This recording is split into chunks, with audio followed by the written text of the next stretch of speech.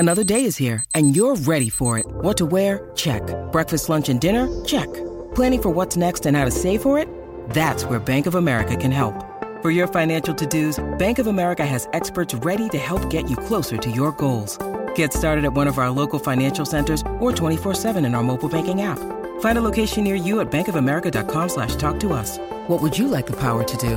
Mobile banking requires downloading the app and is only available for select devices. Message and data rates may apply. Bank of America N.A., member FDIC.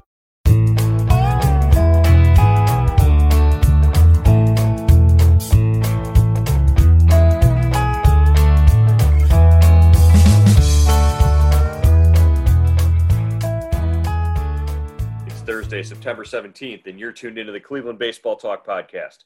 I'm Joe Noga, joined by Paul Hoynes, our Tribe beat writer. Hoynesy, we're at eight in a row, 8 losses in a row. It's the opposite of 2017. 2017, they got into September and they were on a 22-game winning streak, and now it's just the opposite. But they haven't lost any ground. The Indians are still in 8th place in the American League postseason standings. They've got a cushion between them and 9th place Seattle. The Yankees, however, like we were just talking about, have jumped up to the 5th spot, the 5th spot in the standings. So really, people are moving around them, but right now it's the Indians locked into that 8th spot. I guess Wednesday night's game pretty much had a little bit of everything. Yeah, another really frustrating ball game to watch. Some good things, but just another poorly played defensive game. Another guy gets picked off first base, DeShields. In the span of 5 games, Lindor, Ramirez, and DeShields have been picked off first base. 3 of their best 3 base runners. Mm-hmm. I don't know what's going on out there, Joe. I mean, is it because the first base coach isn't Sandy Alomar yelling at these guys to get back? What's the deal? I mean, it's the second game in a row they've lost in walk-off fashion to the Cubs. This time in extra innings. Really, what you can look at through this whole losing streak right now, the only thing you can really say is that Tito's not there, so there might be accountability issues. I don't know if there's anything there. And like you said, with the base running and getting picked off at first base, Sandy Alomar is the first base coach. He's got to be sitting in the dugout when that happens, just losing his mind. And he said that in his post-game comments. He said, we had some mistakes, we played a little sloppy, but I can live with the the aggressive mistakes or whatever. But he pointed directly at the getting picked off at first base as something that he said he can't tolerate. Yeah, and we saw once again Oscar Mercado of deer in the headlights left field. It's a hard ball. It was right over your head, but geez, oh man, you break in on that ball and then you watch it sail over a couple errors. Yu Chang, eat the ball. What are you throwing the ball to first base for, to try to get that double play? I mean, but he's a rookie. I get it, right.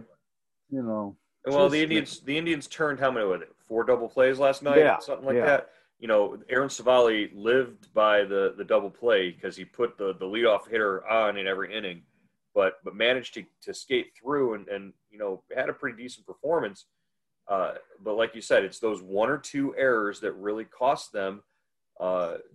Each game so far lately in this losing streak, you can point to 1 or 2 plays that really sort of are just these mental lapses that they weren't having earlier in the season, and it's tough to explain why they're happening now.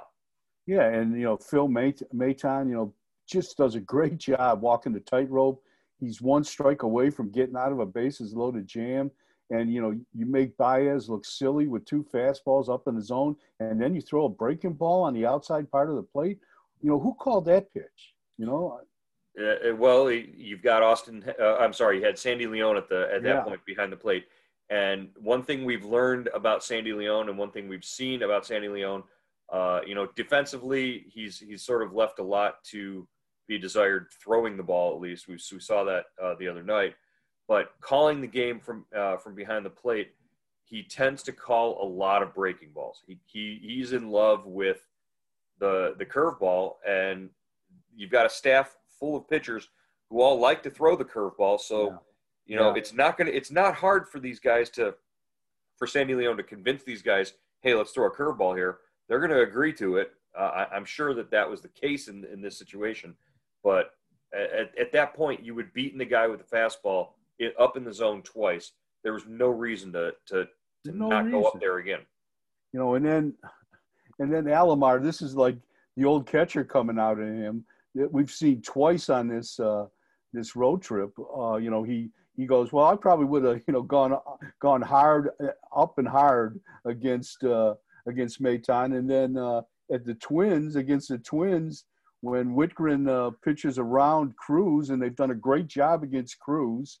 All year they did a great job with 2 outs. So he dances around Cruz and gives up a 2-run homer to Rosario. And Sandy goes, well, I would have gone after Cruz. So I guess, if Sandy's going to become a manager, he's going to have to be a little more politically correct. But it's, geez, oh man, I'm just. Right. Yeah. There's the difference in the post games. We hear from Tito.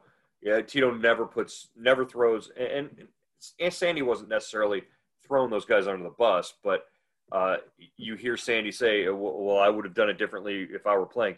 Sandy's a little less further removed from his playing days than Tito, but still, Sandy is not out there playing. That's and I don't know. It just it's just, and what this all goes back to, Joe, a lack of offense. Every game is a 1-run game or tie game.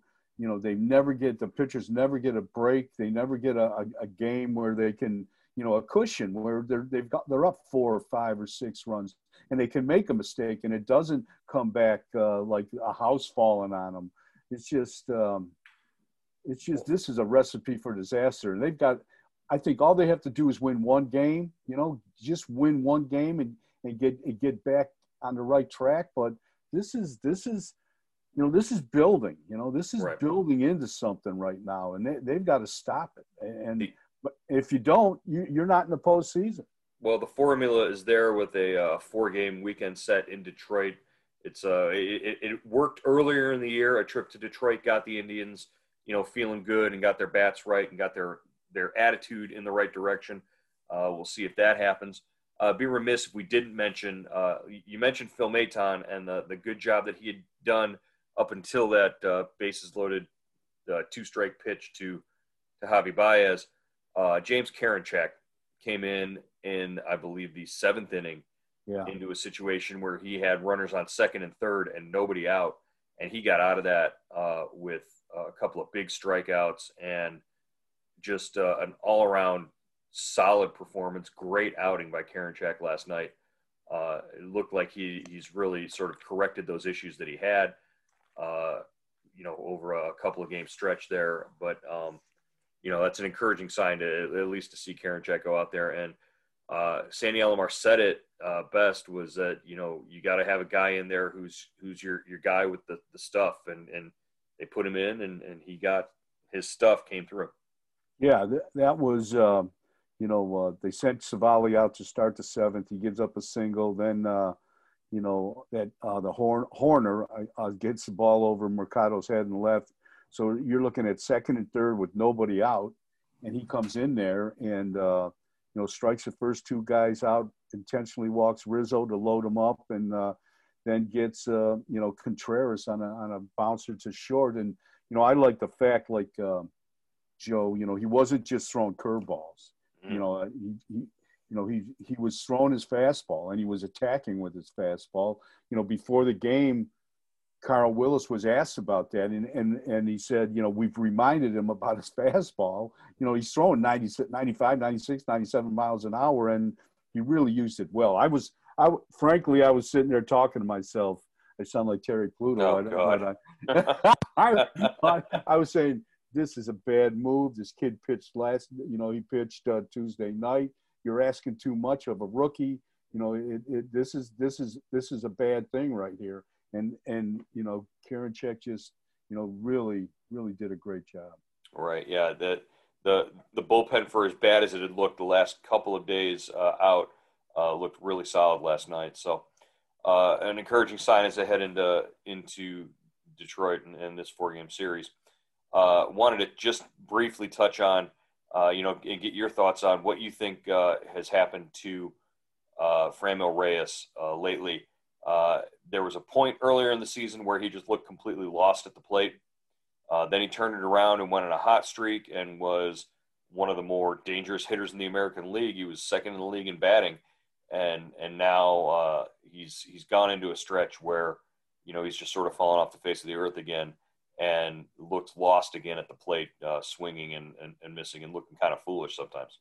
Yeah, I mean, he had that great series against Kansas City at Kauffman Stadium. I think he went 10 for 13, was hitting everything all over the place. Then the Indians came home. He hit against Milwaukee. He struggled, but he still hit some balls hard.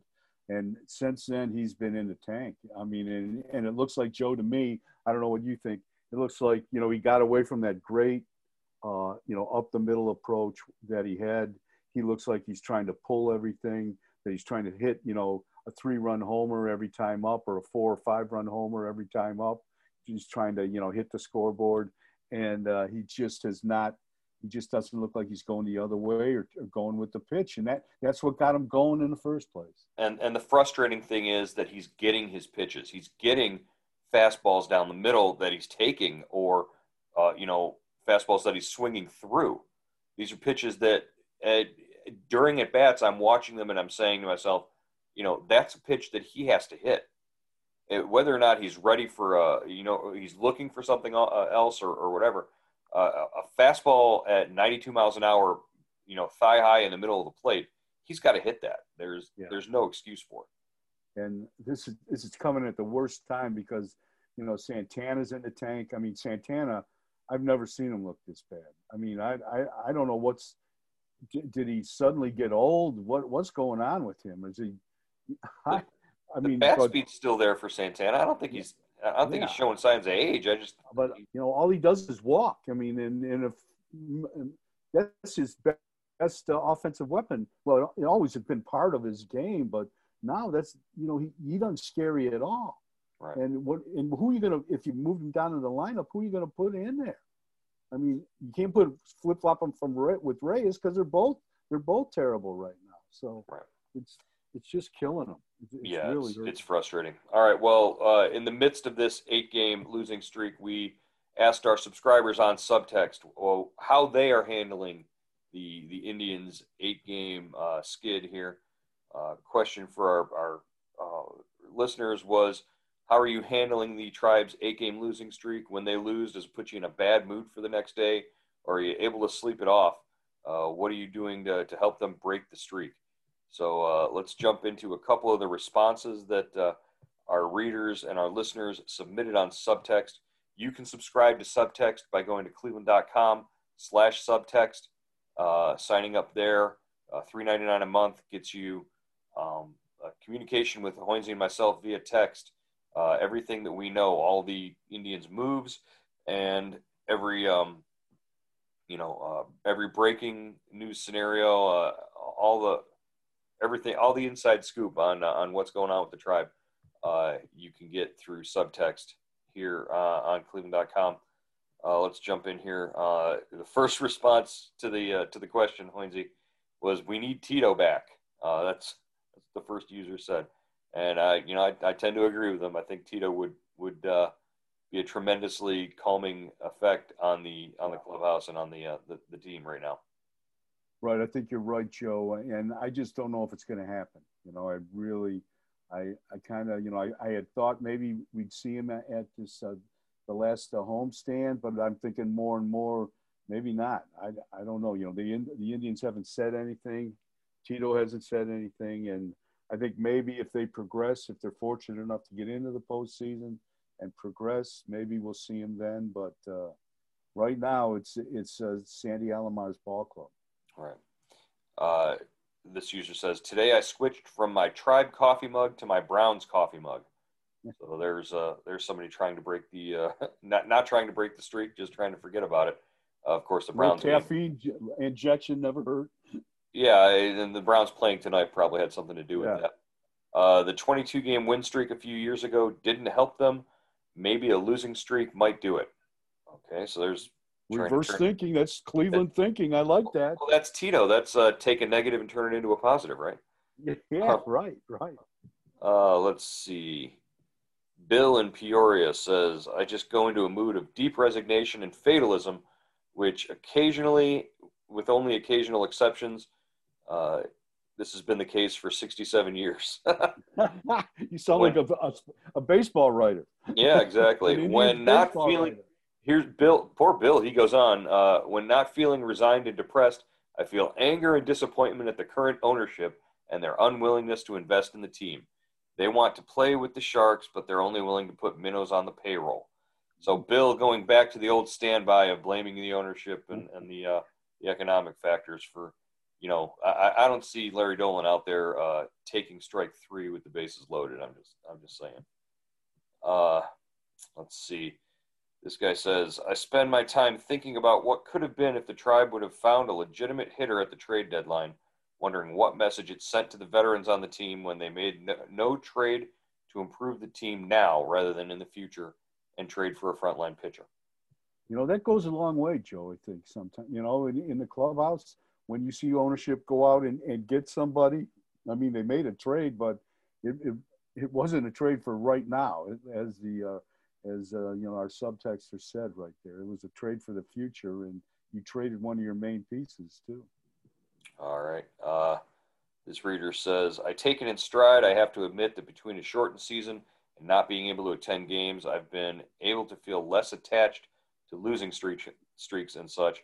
This whole season is an anomaly, so whatever happens, happens.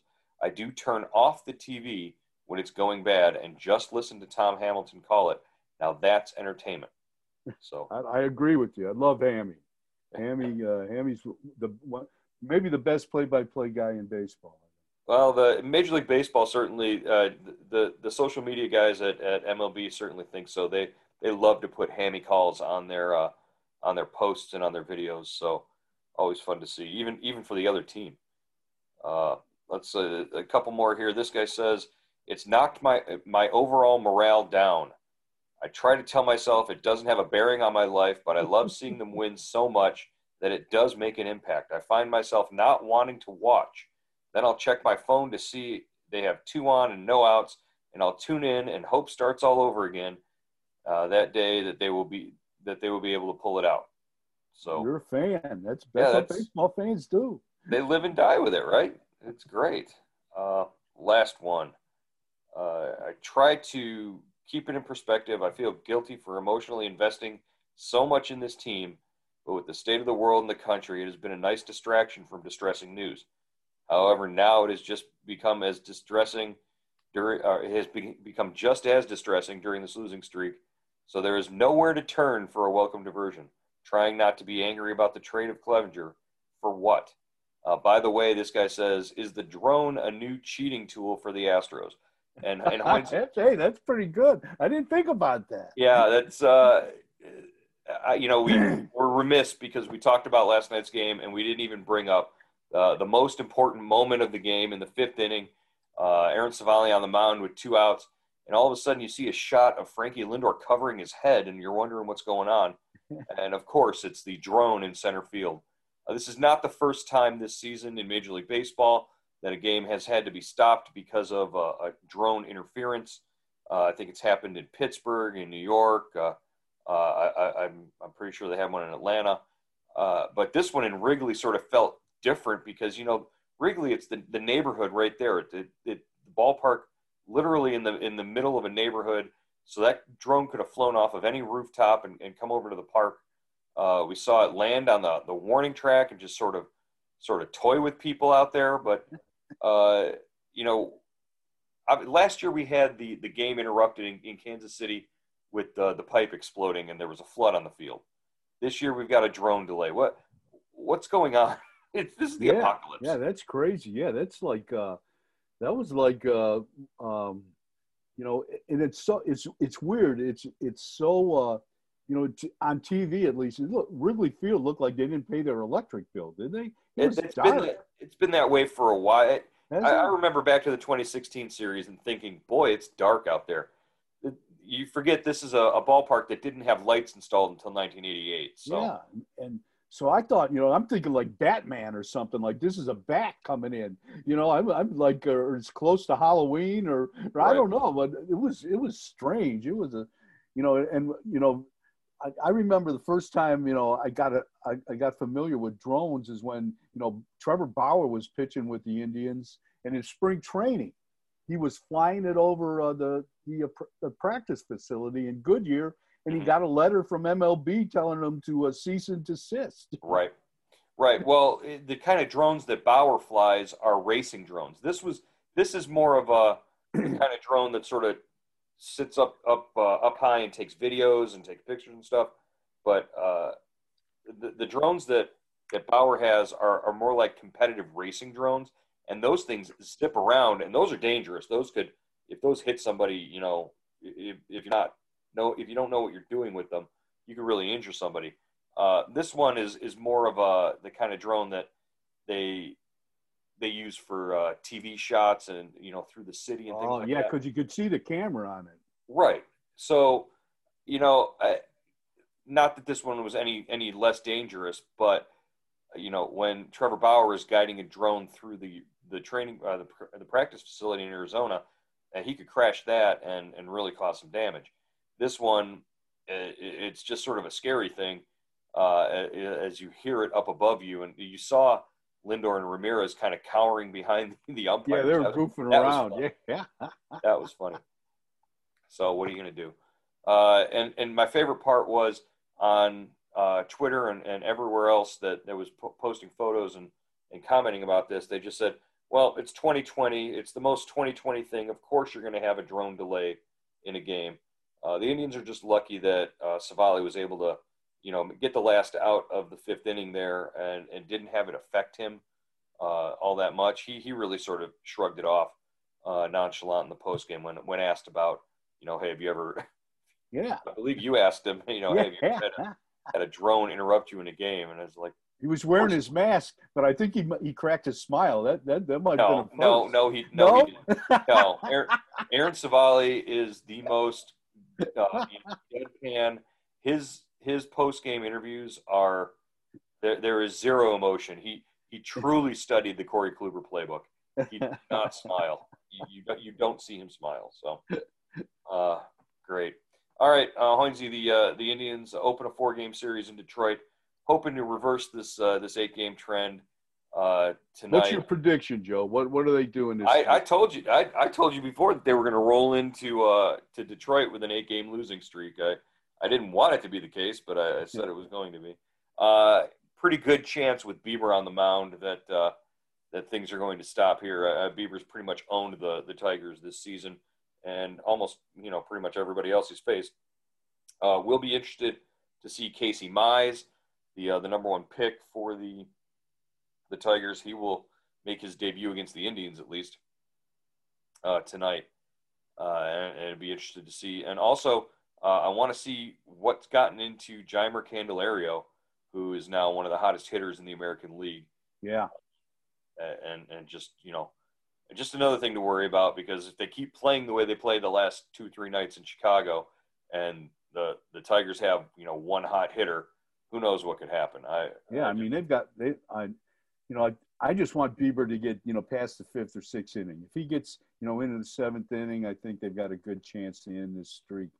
He's been thrown.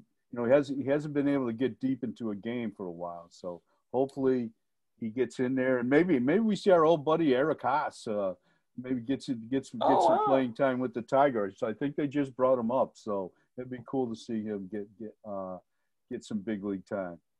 All right, we'll look forward to the recap of the game and Friday's Baseball Talk podcast. We'll see you then.